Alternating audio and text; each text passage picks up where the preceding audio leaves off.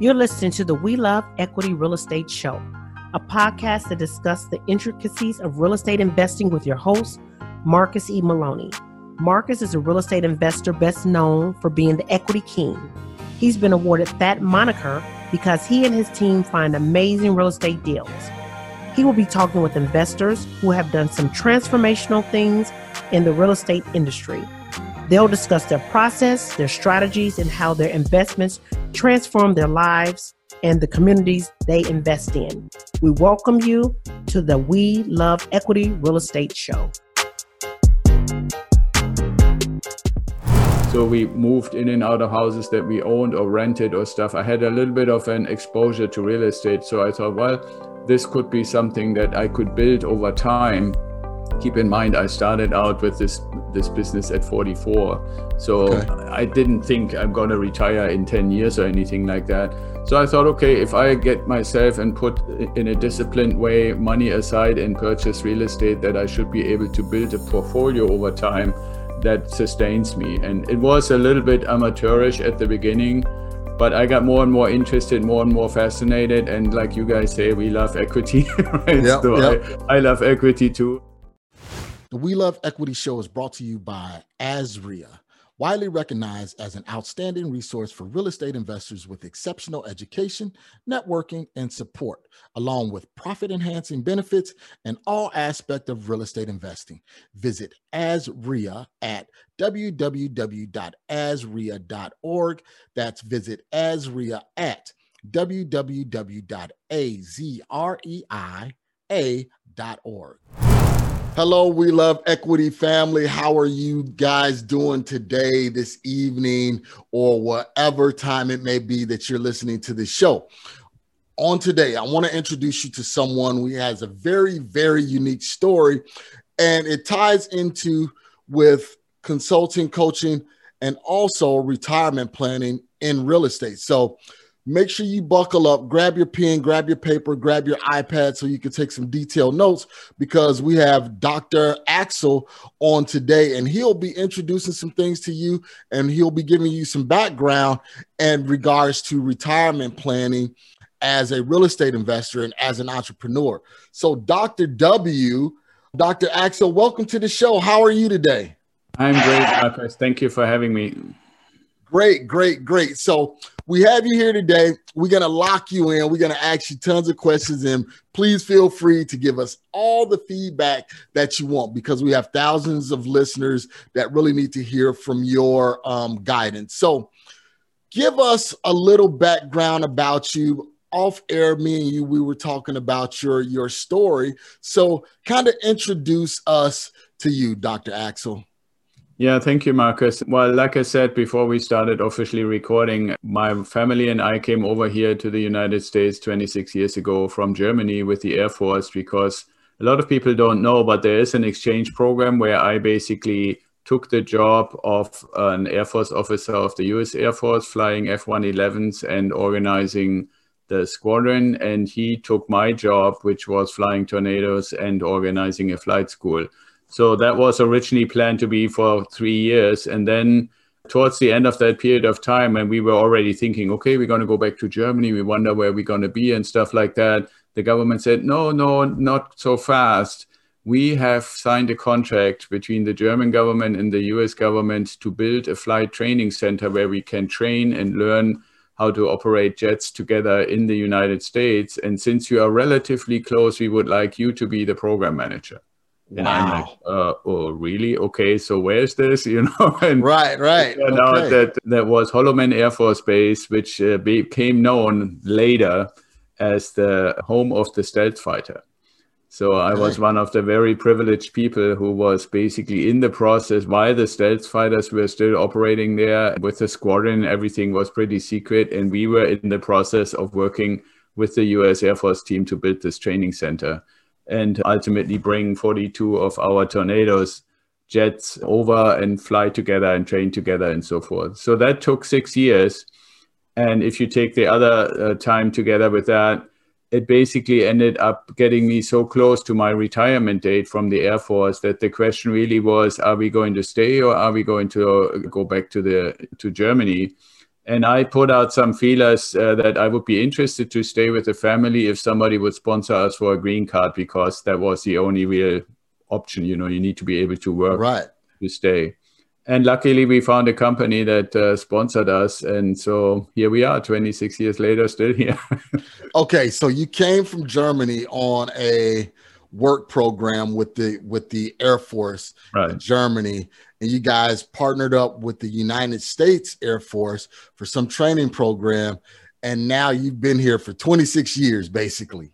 Right, exactly. Yeah, my daughter basically, she was just in first grade, finished first grade when we came here, and she's never seen another German school. She went to middle school and high school and UCSB and got her bachelor's degree. So there's a funny little story about that. Is when she was in middle school, and because she basically learned English so early, and you've probably seen this, Marcus, when kids learn a foreign language when they're be younger than 10 years old, they learn it without an accent. It happens almost, it feels like overnight. And that was the case for her as well. So you have these kids need vaccinations and stuff like that. So one day my wife had made an appointment with the doctor and picked up my daughter at 10 a.m. in the morning while she was already in school, picked her up, brought her back. And then when she came home, she said, I have to tell you, this was really a little strange, because all my classmates asked me why I would be picked up at 10 in the morning by this German lady. Because nobody had understood or realized up until that morning, and she had been going there for like a year or something. Wow. Nobody realized that she was German, because she spoke fluent English, no accent, no nothing, and she's also blonde. So she assimilated right in. Like a regular person, sounded right, behaved right, understood the lingo. And she also had that annoying thing that little kids have where every other word is like. Yep. So yeah, that was a funny little story when she went in school and they said, why did this German lady? And she said, oh, that's my mom. So tell me about that process. So you and your family, you guys are ready to move back to Germany, and you said, I want to throw some feelers out. Why did you decide to want to stay here in the US? And then tell us about that process, about when you found that sponsor to sponsor you for you to stay here in the US. Yeah, so like I said, my job in the years before I retired was to be the senior program manager for the development of this flight training center. And it included things like and I didn't do these things myself. I had people working for me, but still we had to build infrastructure. It needed computer systems. It needed utilities. It needed software. It needed literally everything that if you were tomorrow to say, okay, I want to start a whole new facility for something.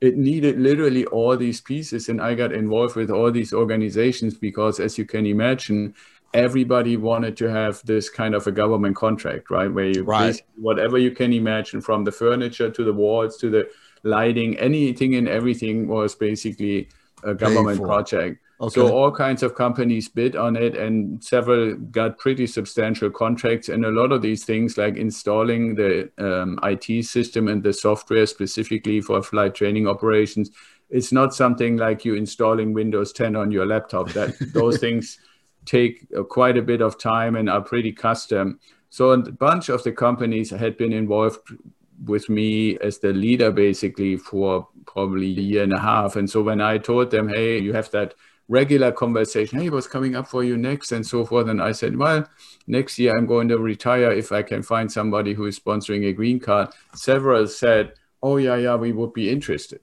And then, like I told you before, there was this one guy who didn't necessarily immediately said we would sponsor you. He said, well, why don't you just come out and visit our facility? Right. And I said, oh, yeah, okay, I grab a jet and fly over, because that's kind of typically what we did, combine it with a training session for a student. And he said, oh, no, I want you to bring your family. I said, okay, well, so then he said, okay, I sent you the tickets, you just get on the plane and then you come over for the weekend. We pick you up on Friday, we put you in a hotel. And I thought, wow, that is actually pretty nice. Yeah. But it ends up being a software company in Santa Barbara. He wines and dines us, never talks about the green card the whole weekend. And then on Sunday, he walks us out to the pier. Anybody who's ever seen pictures of Santa Barbara, it has this beautiful pier with some little shops and restaurants at the end. And so we're walking further and further and further to the end there towards the edge. And my wife and my daughter drop back a little bit. And he says, so tell me, how do your wife and your daughter like Santa Barbara? Oh, yeah. He was hooking like, you because they were like fascinated. They had not seen something that beautiful, you know, and been treated that well. So he said, so you think if we were sponsoring, you would want to work for us? Yeah, I'm pretty sure you had an immediate yes to that. You know, the wife and the daughter loved Santa Monica and Santa Barbara. Absolutely. So. And I mean, it's not that I didn't like it either. The one thing, as a good German, I immediately saw this is a freaking expensive place to live. Yes. Yeah. Yes. But anyway, so he ultimately won that game in, if you want to. But like I said, you know, what I'm very grateful for is that he lived up to his promises, right? He said, I want you to stay at least 3 years so we can sponsor you and don't get into trouble or anything like that. And he did. He sponsored us, and I feel I held up my end of the bargain, because when I started, the area that I was responsible for had about 10% of the business, and I brought it up to about 40% of revenue was in my area. So yeah, and then, you know, having experience working in the free world, in the free industry versus the military, that really gave me the confidence to start my own business in 2005. Okay. So you actually, because you said something, you said that he invited you over to California and you was like, okay, we'll just hop in a jet and fly on over. Not everybody can do that. So you actually fly jets? Yeah, absolutely. Yeah, I was first trained as just to learn how to be a military jet aviator. And then I became a flight instructor and ultimately a test aviator.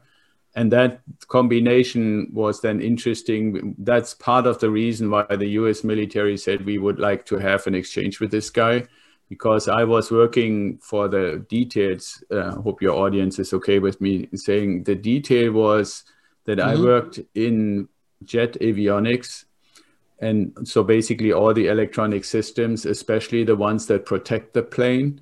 And there is naturally, I mean, every time some country or some ally does something new or tries something new, and the United States at the time had a plane that was based on a F-4 Phantom, a really old plane that came out the Vietnam War time.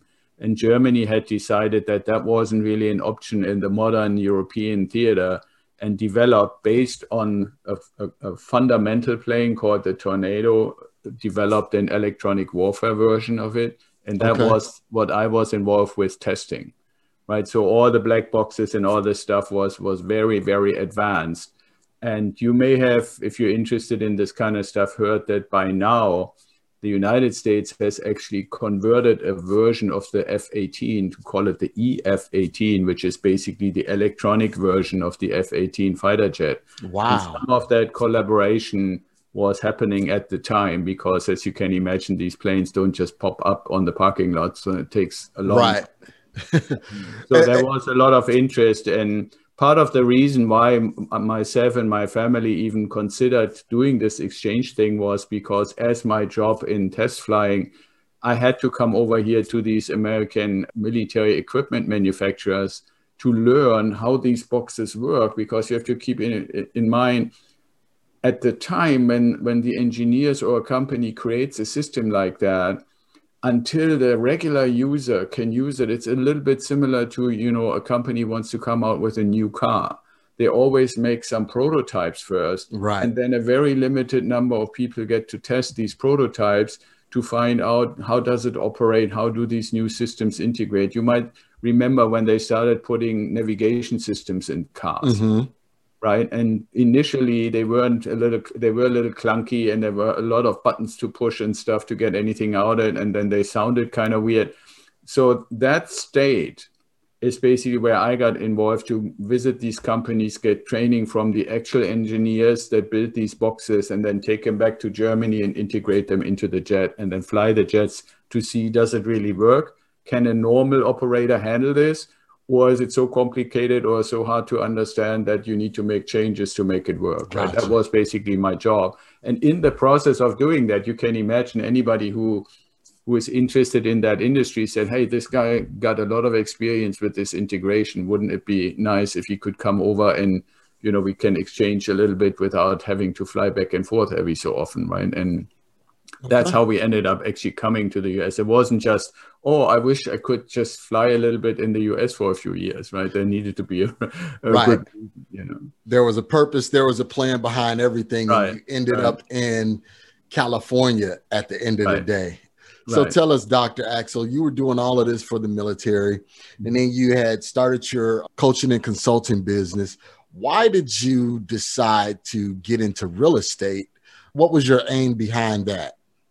Well, the first aspect of it was in the military, you never really worry about having money because you don't really have to make the assumption that the government wouldn't pay, whether it's your monthly pay or your pension or stuff like that. But I realized very quickly when I started my business, I wouldn't want to do this forever. And I told you before we went live, for me, I distinguish between what most people say business, and I distinguish it to a practice. Okay. For me, a business is something that either produces a product or a service. And if you build it to a certain extent, it has brand recognition, it has customers who keep reordering and stuff like that. So that entity can be sold and somebody else can keep running it, right? Like a lot of people that are super successful say, I built my business to the point that it runs by itself and I don't need to be there every day anymore. Mm-hmm. What I basically did, because of the consulting and the specialty in consulting that I'm covering and the coaching, it's more a practice. And I liken it to like your dentist practice. If the dentist says, I retire, typically, yes, there might be somebody who takes it over, but they need to rebuild it because the patients have a relationship to that person, right? Exactly. So for me, it was always pretty clear that my practice in coaching and consulting, and I tried, believe me, I tried to, say, hey, I have other good coaches, I have other good consultants who can do same or better than me. And the clients typically said, yeah, that's good. And we believe you, but we still want you. We still want you. That's the reason why we're calling you. Yeah. And so that meant pretty quickly, I needed to come up with a plan. How do I ever I don't want to work for the rest of my life. How do I ever retire? And a little point about that is I started, as you said, the business in 2005. So in 2003, we had this massive .com crash where the stock market crashed by I think 50% or so overnight almost. Mm-hmm. So for me, that was toxic. I don't want to go there. And I started looking around and I had in the military, we moved 11 times during my military time. So we moved in and out of houses that we owned or rented or stuff. I had a little bit of an exposure to real estate. So I thought, well, this could be something that I could build over time. Keep in mind, I started out with this business at 44. So I didn't think I'm going to retire in 10 years or anything like that. So I thought, okay, if I get myself and put in a disciplined way money aside and purchase real estate, that I should be able to build a portfolio over time that sustains me. And it was a little bit amateurish at the beginning, but I got more and more interested, more and more fascinated. And like you guys say, we love equity, right? Yep, so I love equity too, and learned more about it and developed, as you said, we were and we are still living in California. So it became very quickly, very clear, this is not the place to invest for performance. So I needed to come up with a strategy that actually allows for performing investments. And that's how the strategy came together. And a few years ago, when I kept telling people, just friends, like if you and I were friends and we meet for dinner or going out to the beach or something, hanging out, people say, hey, what are you up to? What's going on? And here and there, I said, oh, yeah, I'm working on this new deal. I'm adding another property to my portfolio. And people kind of, their ears perked up and they said, that's interesting. And ultimately, more and more people said, you're doing a thing that a lot of people probably don't know about. Maybe you should put something out about that. And that's how our Ideal Wealth Grower website and all that other social media stuff actually started, by people saying, hey, wouldn't you be willing to put some out? And naturally, I'm also admitting because I always did coaching and consulting, there is a little bit of a similarity, right? Like you coaching somebody for business. It's kind of a form of coaching and mentoring when you help people to develop their own real estate portfolio. So let's talk about that first opportunity that you had, Dr. Axel. So the first deal that you did, the first property that you had in your portfolio, kind of walk us through that. Was it a primary residence, and then with the military you moved and you said, let's rent it out? How did all of that transpire?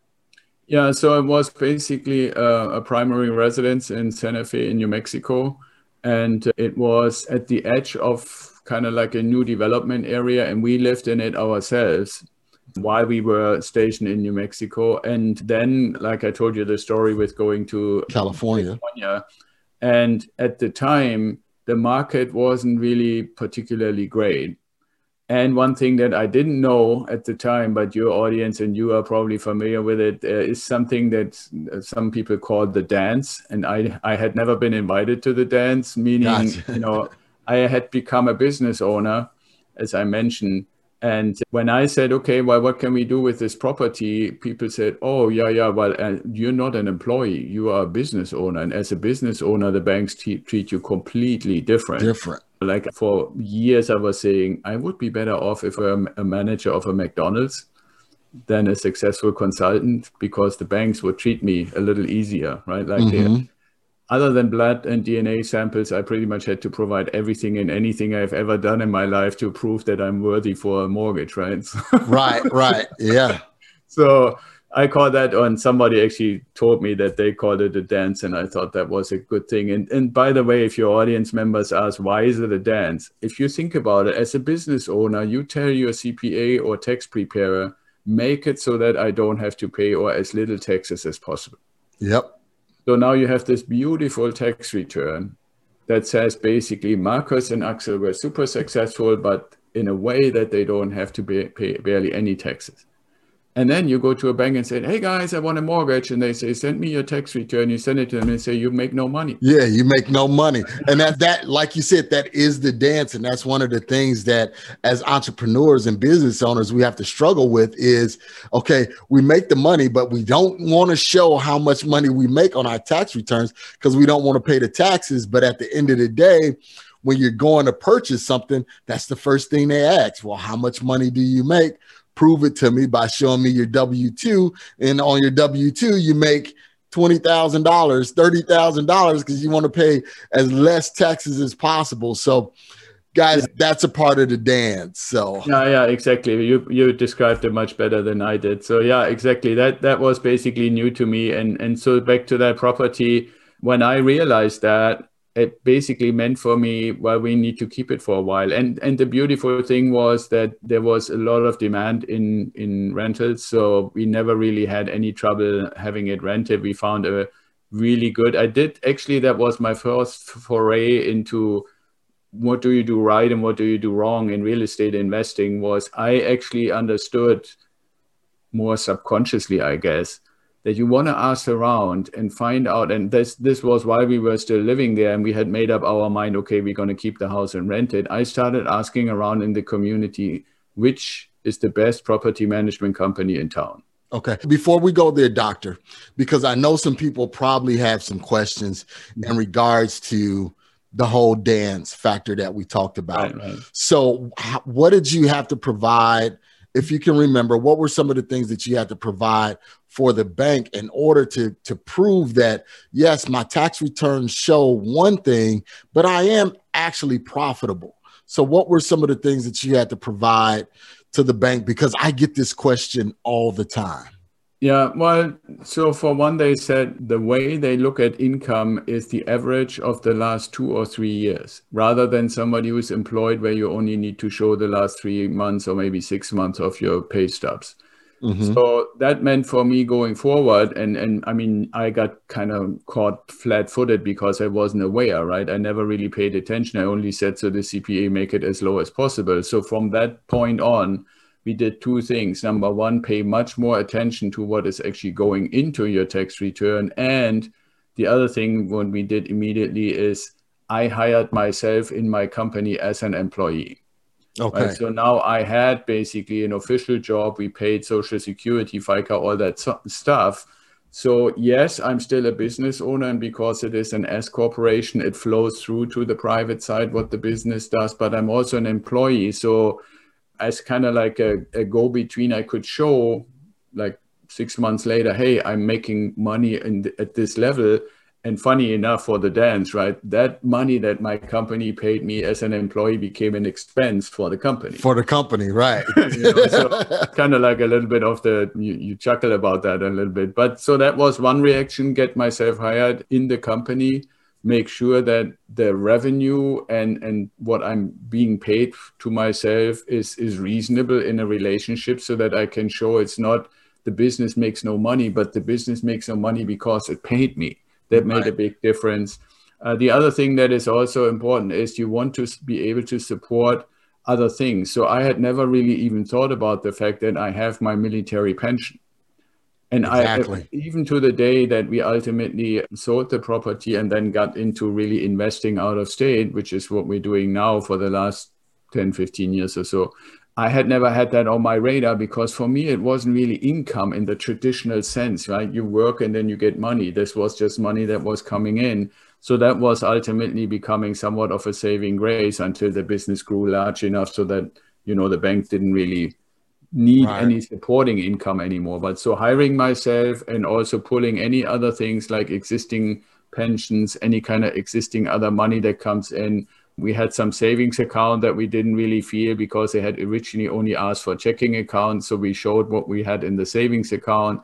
And one thing that helped, even though I don't know if this would still work today, but at the time, one thing we did is I wrote letters to every credit card and everybody that I ever had done business with in any sense, and said, can you please write something like a few lines that I never missed a payment. Right. Verification, just saying, hey, I'm a strong steward of what was lent to me as far as on my credit cards, and I paid them diligently. Yeah, and that's actually, I mean, if you want to point out one thing that I find sometimes it rubs me the wrong way, right? Like I literally went into the bank and the guys saw that I had served for 22 years in the Air Force. The first thing they said, thank you for your service. And I was so pissed at the end of the day that I said, I can't thank you for your service by the way you treat me. Yeah. Because that's, I think it needs to be heartfelt. I really appreciate when people say that, but I want their actions to match, because my actions match. I've even though I'm retired now for a long time, I still live by the code that we had learned as officers, how to treat people, how to handle situations, how to be trustworthy, how to actually pay our bills, how to be responsible, disciplined, all that stuff. So people that do business with me, they can depend on that. But I think all of us, we're all entitled to be treated that way, right? And so I wanted to mean something, that's maybe a little bit tangent here, but for me, that's always been important. No, that is important, because a lot of people say that, thank you for your service, but they really don't know what that service really entails. I've never been in the military, but I do have a military family background, and I understand the commitment that it takes in order to live, as a duty officer, because like you said, you had to move 11 times. You and your family had to move 11 times. Not many people will be willing to do that. That's uprooting your wife, uprooting your kids, moving around, the country. And then for you, moving out of the country. So that's completely a sacrifice that you have to make. So no, absolutely. And I mean, it's not fun to be shot at either. I can tell you that. Yeah, that's true. True. So Dr. Axelrod, so tell me, so you had this property in New Mexico that you owned and you moved to California. We were talking about the property manager. How did you find that property manager, and what all services did they provide for you? Yeah, so like I said, I was smart enough, more subconsciously than really based on knowledge or experience, to ask around which one is the best property management organization in town. And everybody said these are, but they are a little more expensive. And for me, I thought, okay, it's probably worth it. And it was. I mean, they made sure that the rent was collected. We never missed a rent payment. When there was a repair, they really did what a lot of promise but don't do. I can tell you by personal experience by now, over many years. They literally called and said, okay, here's something that probably costs more than $200 or $300, and who do you want us to send? And they had a little team of their own for a little more mundane stuff that they could handle. They basically already advertised when they knew that a lease agreement came to an end and the tenant indicated that they would move out. They already started advertising in their network that this property will be ready. So the longest in all these years that we rented the place that it was empty was 8 days. Wow. Right. And so those are some of the indications. They sent the monthly report. They generated an annual report. They had everything really broken down very nicely. My wife normally does the bookkeeping. In this case, it was literally just putting the stuff in a binder, right? It was perfectly prepared. No issues whatsoever. Literally, I mean, the poster child for great property management. And I have to say at the very end, because your original question was, so how did you get into it? And what was interesting and was a really important lesson for me to learn, that they called me and said, we think you should talk to one of our agents, because they both had an agency, a real estate agency, and the property management. Okay. And so I called one of their agents and said, hey, our PM said we should call to talk to you. What do you think is the reason? And she says, well, tell me the address. I tell her the address and she, oh, I know. And so what do you know? And she said, oh, well, you probably don't know because you probably haven't been back here for a while, but the city actually built the connecting road between your neighborhood and the main lane, kind of like interstate like thing, that the ring around the city. Right. And that is the road. And you may have heard about Los Alamos National Laboratories, which is one of the biggest employers in the area. And a lot of people that worked or are working for Los Alamos, they never considered our neighborhood because it was so hard to get to. You had to kind of drive 12 minutes in a circle to get to it. And when the city connected our neighborhood to that main thoroughfare, all kinds of people said, oh, that I've always liked to live there, but I couldn't because of the drive. And it popped the prices for the houses by almost $100,000 overnight. Wow. And now you have to keep in mind, this is not California. These are like $200,000 houses. Right. It suddenly went up to $300,000. And so she said, yeah, that if you actually consider selling it, this would be probably a perfect time. I have so much demand, you wouldn't even believe it. And so I talked to my wife, I'm saying, so what do you think we could get for it? And she and I, we land, you know, like when you talk about, we landed maybe 270, 275. I said, oh yeah, that would be nice. And so I call her back and say, okay, yeah, we would consider, what do you think you can get? She said, 290. And I like, wow, so. Right. And so that's basically how that ended up, and we made a nice profit, and then we learned what the 1031 exchanges and all that good stuff. Yeah. So I'm assuming when you did the sale, you sold it, you did a 1031 exchange. Sell. So tell us, just give us a brief overview for those who don't know, what's the 1031 exchange? So what did you do with the money from that property that you sold? Right. Well, so since we were no longer living in the property ourselves, and I think it's important to frame this. If you own a property, you live in it yourself, and it has increased substantially in value, the government allows you to make a substantial bunch, I think something like $500,000-$600,000 in profit, and you don't have to pay taxes on it. Absolutely. But if it's an investment property, meaning like you're not living there, you rent it to other people, you normally would have to pay capital gains tax on the profit. So the number that you have in between what you paid for it and what you sold it for, and on top of that, and a lot of people forget that, is over the years that you own it as an investment property, you also depreciate it. So you get a little bit of a tax benefit every year for 27 and a half years. So those two things, the capital gains and that little tax benefit that you got every year, those two things together, you would normally have to pay as taxes. Except, and the government says, well, we want the public, meaning you and me, Marcus, to continue to provide housing to the public.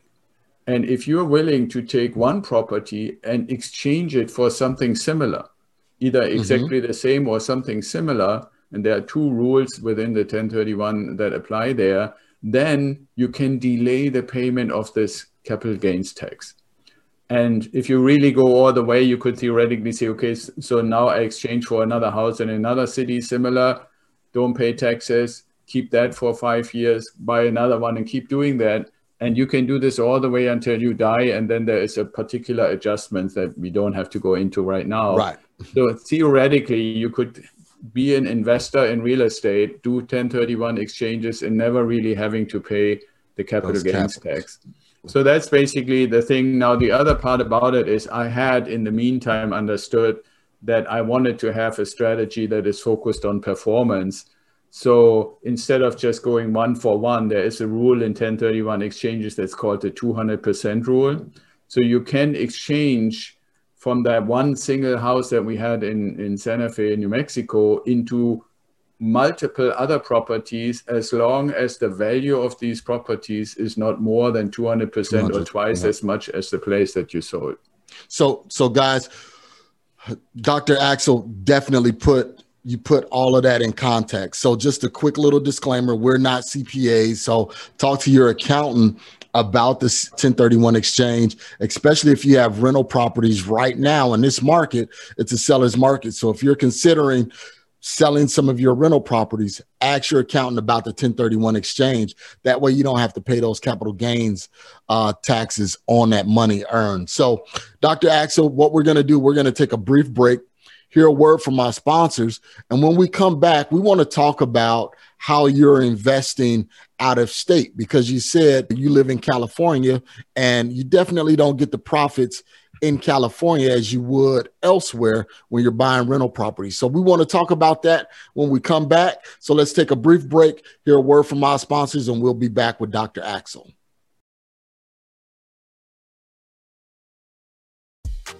PropStream is the industry's #1 tool for locating distressed properties and connecting with highly motivated sellers. With 100% coverage across the U.S., PropStream provides a deep dive into any property's specific details, making it easy to generate lists of distressed properties and contact to the owners.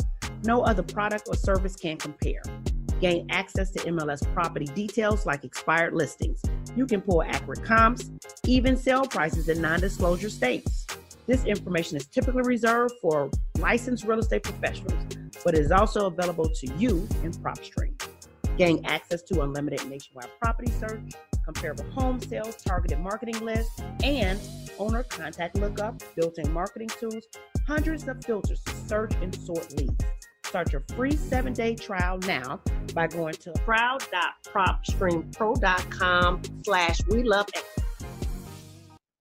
Okay, guys, welcome back. We have Dr. Axel here based out of California, and we are talking about a myriad of things. We're talking about his background in the military. We're talking about 1031 exchanges. Now we want to focus on investing out of state, because as you all know, especially if you live along the coastlines, you know, California, Seattle, Portland, New York, Florida, all along the coastlines, even us in Phoenix, the property values has shot up so tremendously where it's hard to find value as a landlord in these markets. So one of the things that we're doing is we're looking to the heartland or to some other area where we can purchase a property and get a substantial increase, I would say, for our dollars spent on our rental portfolio. So that's what Dr. Axel is going to share with us on today. Right now is, Doctor, what you live in California, and it doesn't make sense, you know, to buy a house in California and try and rent it out, correct? Right. Okay, so what was your strategy? Because you wanted to continue being a real estate investor. You had this money, this 1031 exchange money that you needed to do something with. What did you do? Tell us your strategy. Right. So the strategy is revolving around something I call the time freedom point. And what I mean by time freedom point is a point in the future somewhere on the calendar where you say, I can generate enough passive income so I no longer have to exchange time for money, right? And so for me, that meant I have a little bit of pension money coming in from my military service. So how much do I need to add to that so that it is my free choice if I want to still do consulting, if I still want to help other people, mentoring them in investing in real estate, or if I want to go out in my garden and grow zucchinis or something like that. Yep. Right? So having that freedom, that doesn't mean I don't like my work or I hate my job or anything like that. But to be able to make that decision, how much or how little do I want to work, that's that time freedom point. And that point on the calendar is associated with a certain number. So I figured out, okay, how much, I asked my wife, how much are we spending every month on all the different things, on food and car and insurance and eating out, you name it, everything that comes in. And we added that all together and said, okay, so that's the number. If we can get passive income, in my case, combination of military pension plus passive income to match or slightly exceed that number, then I have that freedom. And now then the question became, okay, so how do we get that passive income? How do we get there? And that has to do, in my view, starts out with performance. So when people say, well, if you invest in real estate, what's the difference between doing it in, let's say, Cleveland, Ohio, or somewhere in the heartland, as you called it, versus California? The most drastic way to express that and make it really plastic, in my area here around San Diego, where I live now, the average house price is $650,000. So even if I were to assume I could come up with a 20% down payment, meaning $130,000 that just happened to lay around, right? Yeah. So if I had that and were to make the down payment, performance by my definition means I would have to get $6,500 in rent every month, or 1% of the purchase price. Yep, 1% rule, guys. You know, if somebody can afford $6,500 in rent, they can probably afford a house themselves. To buy. Right? Buy. So the reality is what I would probably be able to get is somewhere between $3,000 and $3,500. And people express that to say the performance with that $3,000 to $3,500 for a $650,000 house is around 0.5%. What I'm looking for and what I'm always advising my coaches and mentees is we want to look for 1%. And some people, just as a caveat here, some people say, why not 2%?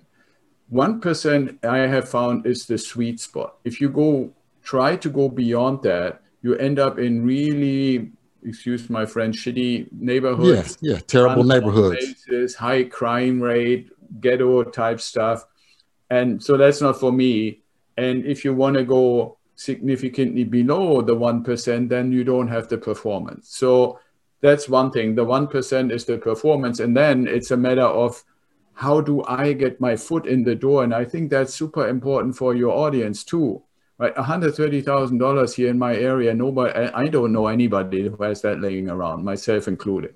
Right. What I do can generate over time through my consulting business or anybody else who has a job and is disciplined in saving.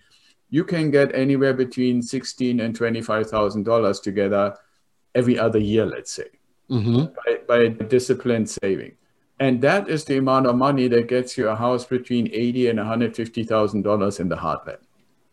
And now if you just take the middle of that and say, okay, I buy $100,000 house, 3 bedroom, 2 baths, nice little garage, a little bit of garden. Anybody, I think, in a nice, fully renovated house would be willing to pay $1,000. Yep. So there's my 1%, right? So the concept is find performing properties, performing meaning 1%, in good locations like B category type properties. And then the other part of the strategy that I found to be extremely important, and you touched on it when you asked me about the Santa Fe property, and that is how do I find a partner to buy and maintain these properties with, where I have some good dependency between each other. And what I found, and I'm not saying this is the only solution, but what works for me and for our clients is to work with turnkey providers. But not just any, because there are hundreds out there that call themselves turnkey providers. The important thing for our strategy, out-of-state strategy to work, is the turnkey provider needs to find what I call the ugly duckling in the neighborhood, fully renovated, like new electrical, new pipes, new kitchen, bathrooms, anything conceivable is renovated.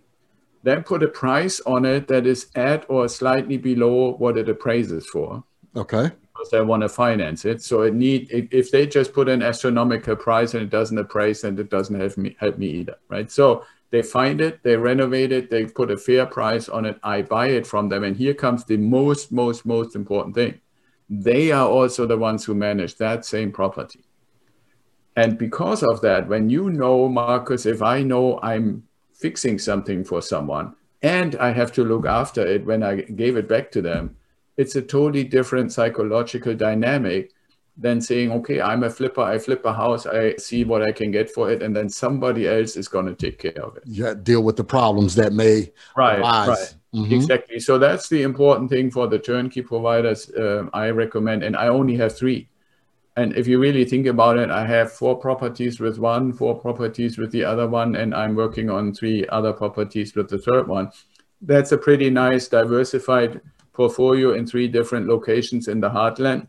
Mm-hmm. And even if I were to say I want to add 5 more properties across these 3 providers, that's plenty. You don't need for each property a different provider. Besides the fact, in each case, because we have a little bit like a 4 or 5 house portfolio with each provider, there is also a better relationship. If you're like a one and done kind of customer, it's different than adding to it. And so if you think about it, every year or every other year, you buy one of those, right? Mm-hmm. And then you keep adding to your portfolio. Each one of those, because they perform, will also generate passive income.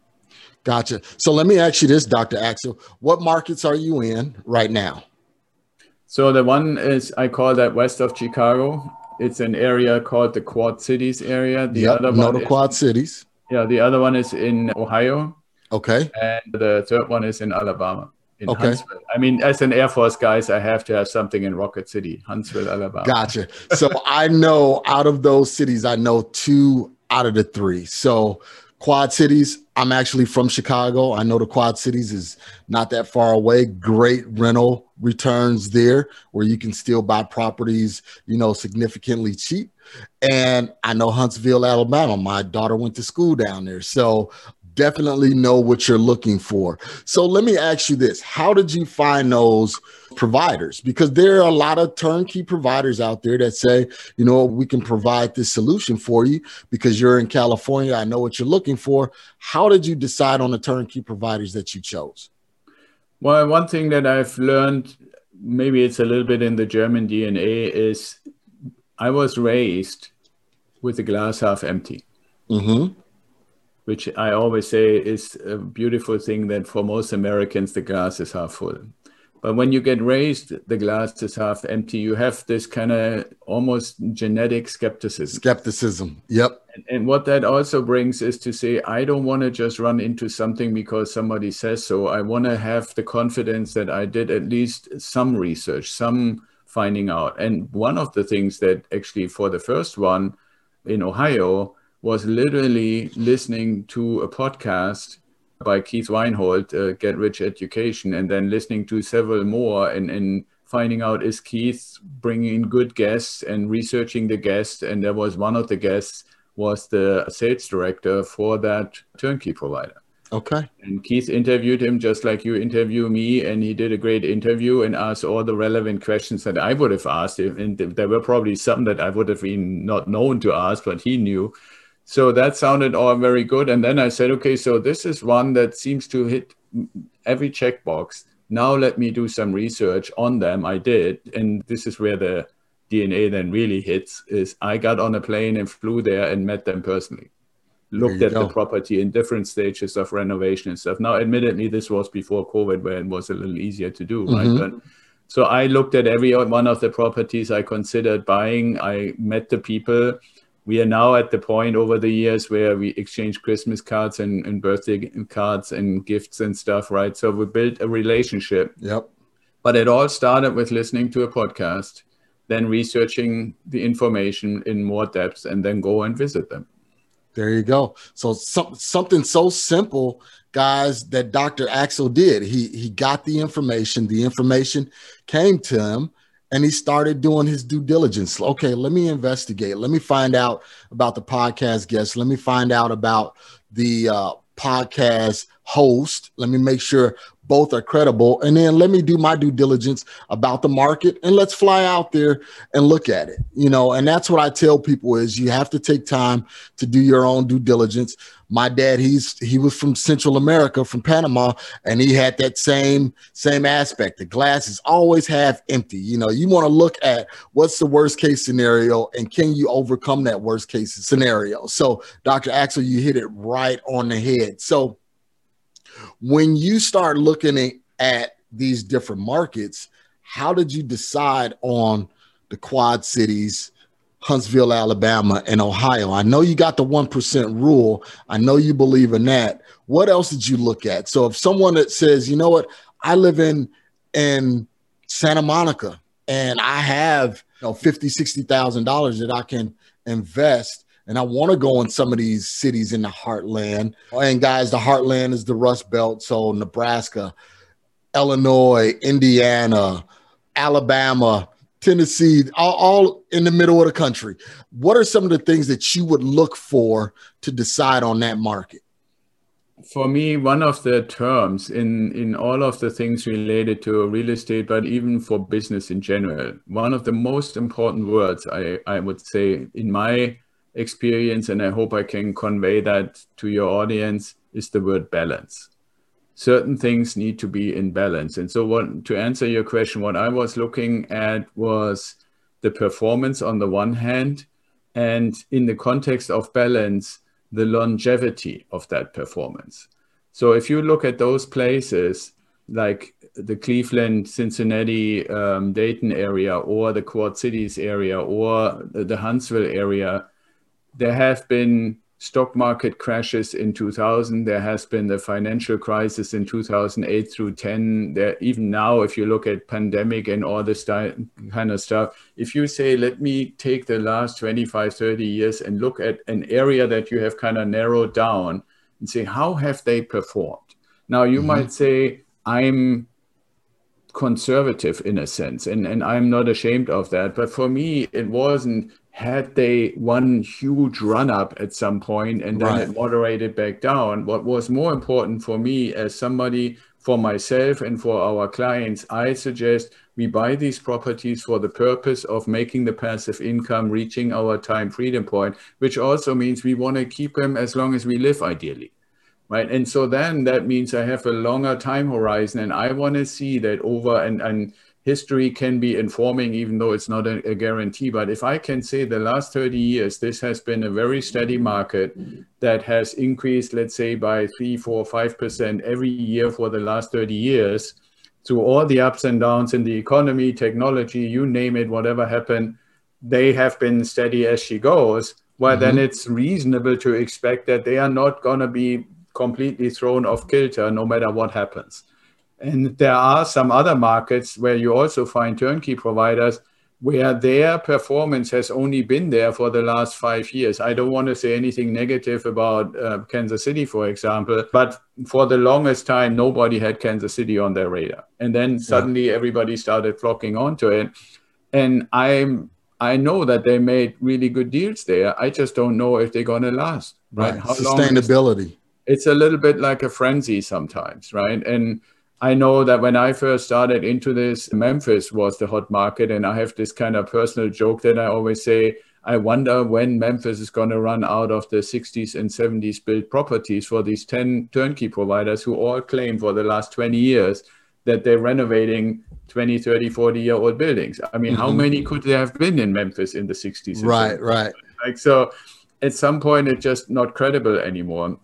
So these things to put, and this brings me back to what I said, why the term balance is so important. What's the size of the place? It shouldn't be too tiny.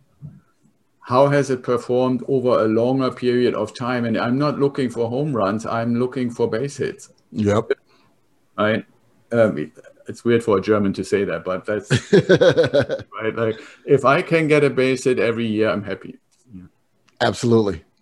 Because you're looking for consistency. Although we are the We Love Equity show, because even with me, I'm not always looking for equity. I'm looking for, like you said, that consistency, that base hit, because I want to be able to know that passive income is coming in every month without fail. And like you said, knowing those markets, doing your due diligence, knowing the stats, knowing what's the employment rate, what's the, like you said, if there's a run up of 2 to 3%, but it's consistent year over year, then you're ahead of inflation. So those are some of the things, guys, that you have to look at when you're truly looking to be a passive income investor.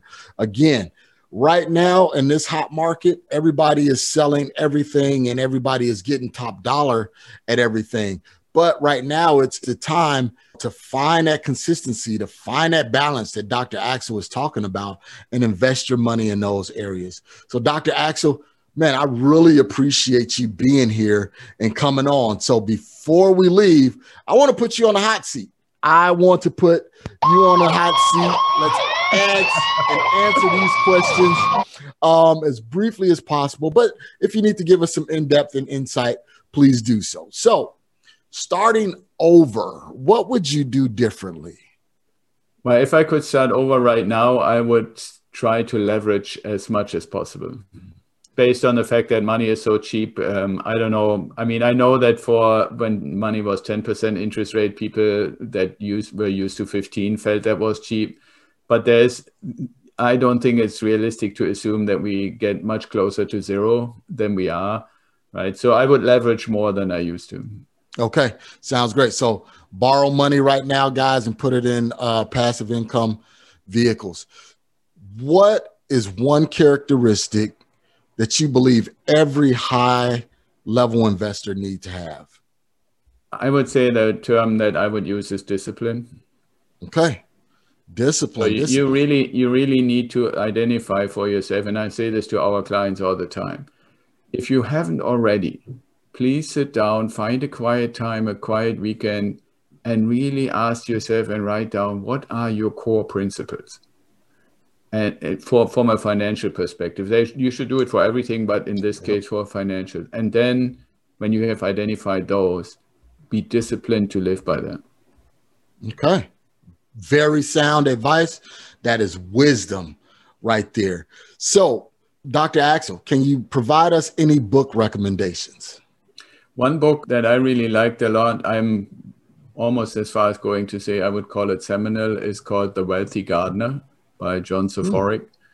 I really liked it because he wrote it for his son, as far as if you want to have a successful life as a business person and an investor, this is somebody else's story that he tells. It's really a good read. Wow, never read that, never heard of it. So I'm going to add that to my reading list. So tell us, Dr. Axel, you have a manual that you provide for your clients and things like that. Kind of give us a brief synopsis of your manual, and where can we find it? How can we get it? So yeah, I call it the Mindset Manual, and you can find it if you go to ideawealthgrower.com/free, or if you just go to the website and wait for a little bit, like a minute or so, it pops up as a little pop-up to say if you want the free Mindset Manual. The reason I created it is I found that you can fundamentally find two kinds of people. You find people that see themselves act and speak and think like victims. And you find people that have already realized I am the creator of my own future. Mm-hmm. And because in my observation, there are more people who see themselves as victims of all kinds of circumstances and things that they believe they don't have influence on, the Mindset Manual is actually in the first part helping you to identify where do I fall on that spectrum for total victim to total creator or somewhere in between. Then how can you, in the second part, overcome some of those limiting beliefs that keep you in this victim state? And then in the third part, what are some of the things you can do to transition to become the creator of your own future, which I always hope also includes to say, okay, one of the easier ways to become a creator is to hook up with people who've already done it or are in the process. Like myself, I don't refer and recommend anything that I haven't done myself, or I only use turnkey providers and refer only the ones I buy from, the lender, the insurance people, the 1031 exchange people. I've built this network, and if instead of somebody having to go through 15 years of research and experience, you can connect with me, but you need to have this creator mindset where you believe you can do it too. You can get those $15,000 or $20,000 together in your savings account to buy your first property. Mm-hmm. And I would challenge anybody, if you give yourself 20 to 24 months and you're really disciplined, you can get there, to get to the starting line. There you go, guys. You heard it from someone that's actually doing it. Dr. Axel is in 3 different markets with his portfolio, and he's well on his way. So, Dr. Axel, in parting, what words of encouragement would you give someone that are sitting on a sideline right now, but they want to get in the game, but they just don't know if it's possible for them? What words of encouragement would you give them? Well, the first thing, like I just mentioned, $15,000 to $20,000 gets you the first property. And I think if people are honest to themselves, they can see, even if they don't have it right now in their account, that they can be disciplined. I always say, put the first 10% of everything that comes in right away. When it comes in, put it into your savings accumulation account.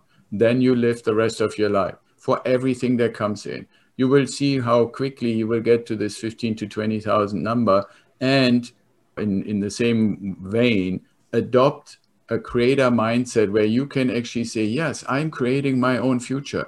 I know what my time freedom point number is, where I want to live and how much it's going to cost me. So I have basically the end point, the goal where I want to go. I know it costs 15,000 to 20,000 to get started. And then it's just repeat until you're there. There you go. Simple process. Very, very simple process. So, Dr. Axel, if we want to get connected with you and learn more about this process, how can we reach you? How can we find you?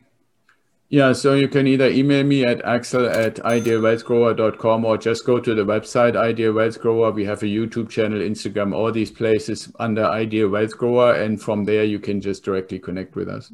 So there you go, guys. Google Ideal Wealth Grower. Has a YouTube, Instagram, Facebook, everything is out there for you guys to find Dr. Axel. Well, Dr. Axel, I really appreciate it. I thank you so much for everything that you've done for us. You have provided for us today. In parting, guys, you all know what to do. You got the immediate information. Take action on that information. And remember to always enjoy the journey. So guys, man, just to recap, you see what Dr. Axel said. He said you can take $15,000 to $20,000. You just have to be disciplined to save up that money, and you can get into your very first passive income rental property. So there's always a place to start. So you have to understand where you're going to start. One of the things that I tell most of the people that I'm with is start by understanding what is your liabilities and what are your assets. What do you have coming in and what is going out every month? And Dr. Axel definitely talked about that, knowing, he said with him and his wife, they looked at everything that they had going out, and now they know exactly how much they need every month in order to live off the passive income. So what I tell you and what I instruct you to do today is look at your assets, look at your liabilities. You can do this easily by just downloading your bank statements and going through and saying, okay, how much are we spending on food? How much are we spending on gas? How much are we spending on our mortgage or our rent? Things like that. And then look at how much you have coming in and then invest the difference. Invest the difference. So instead of spending the difference on small things like soda pop and going out to lunch, going out to eat and things like that, you have to be disciplined in order to take you from where you are to where you want to be. It's not going to happen overnight. This is a process and you have to respect the process. So, but things that you are diligent about, you will respect in the end. So just a few words of parting here. Remember that the possibilities are out there for you. You just have to set a plan, have a purpose for your plan, and then start. So guys, it's Marcus. I really appreciate you again for being here. Dr. Axel provided a wealth of information, and I want you to take that information and put it into action. Do the small things, and the small things will reward you with great things later. Okay, in parting, signing off, always remember to enjoy the journey. Thank you for listening to today's show. I picked up some great actionable items, and I'm sure you did as well. If so, let me know. You can always reach me via social media at facebook.com/MRCSMaloney, Twitter at MRCSMaloney, and of course, IG at MRCSMaloney. You can also always reach me via email at mmaloney@equityri.com. Make sure you reach out to our guests as well. You can always find their contact information in the show notes below. If you have not subscribed already, what are you waiting for? Join the family. And while you're at it, leave us a 5-star review. This is how we tell if we're providing you with what you need for your journey. If there's someone you would like for me to interview, or if there's a subject matter you would like for me to cover, please let me know. Finally, if you're looking for additional information about real estate investing, go to equityrealestateblog.com. Also, youtube.com/Marcus Maloney. Until next time, family, always enjoy the journey.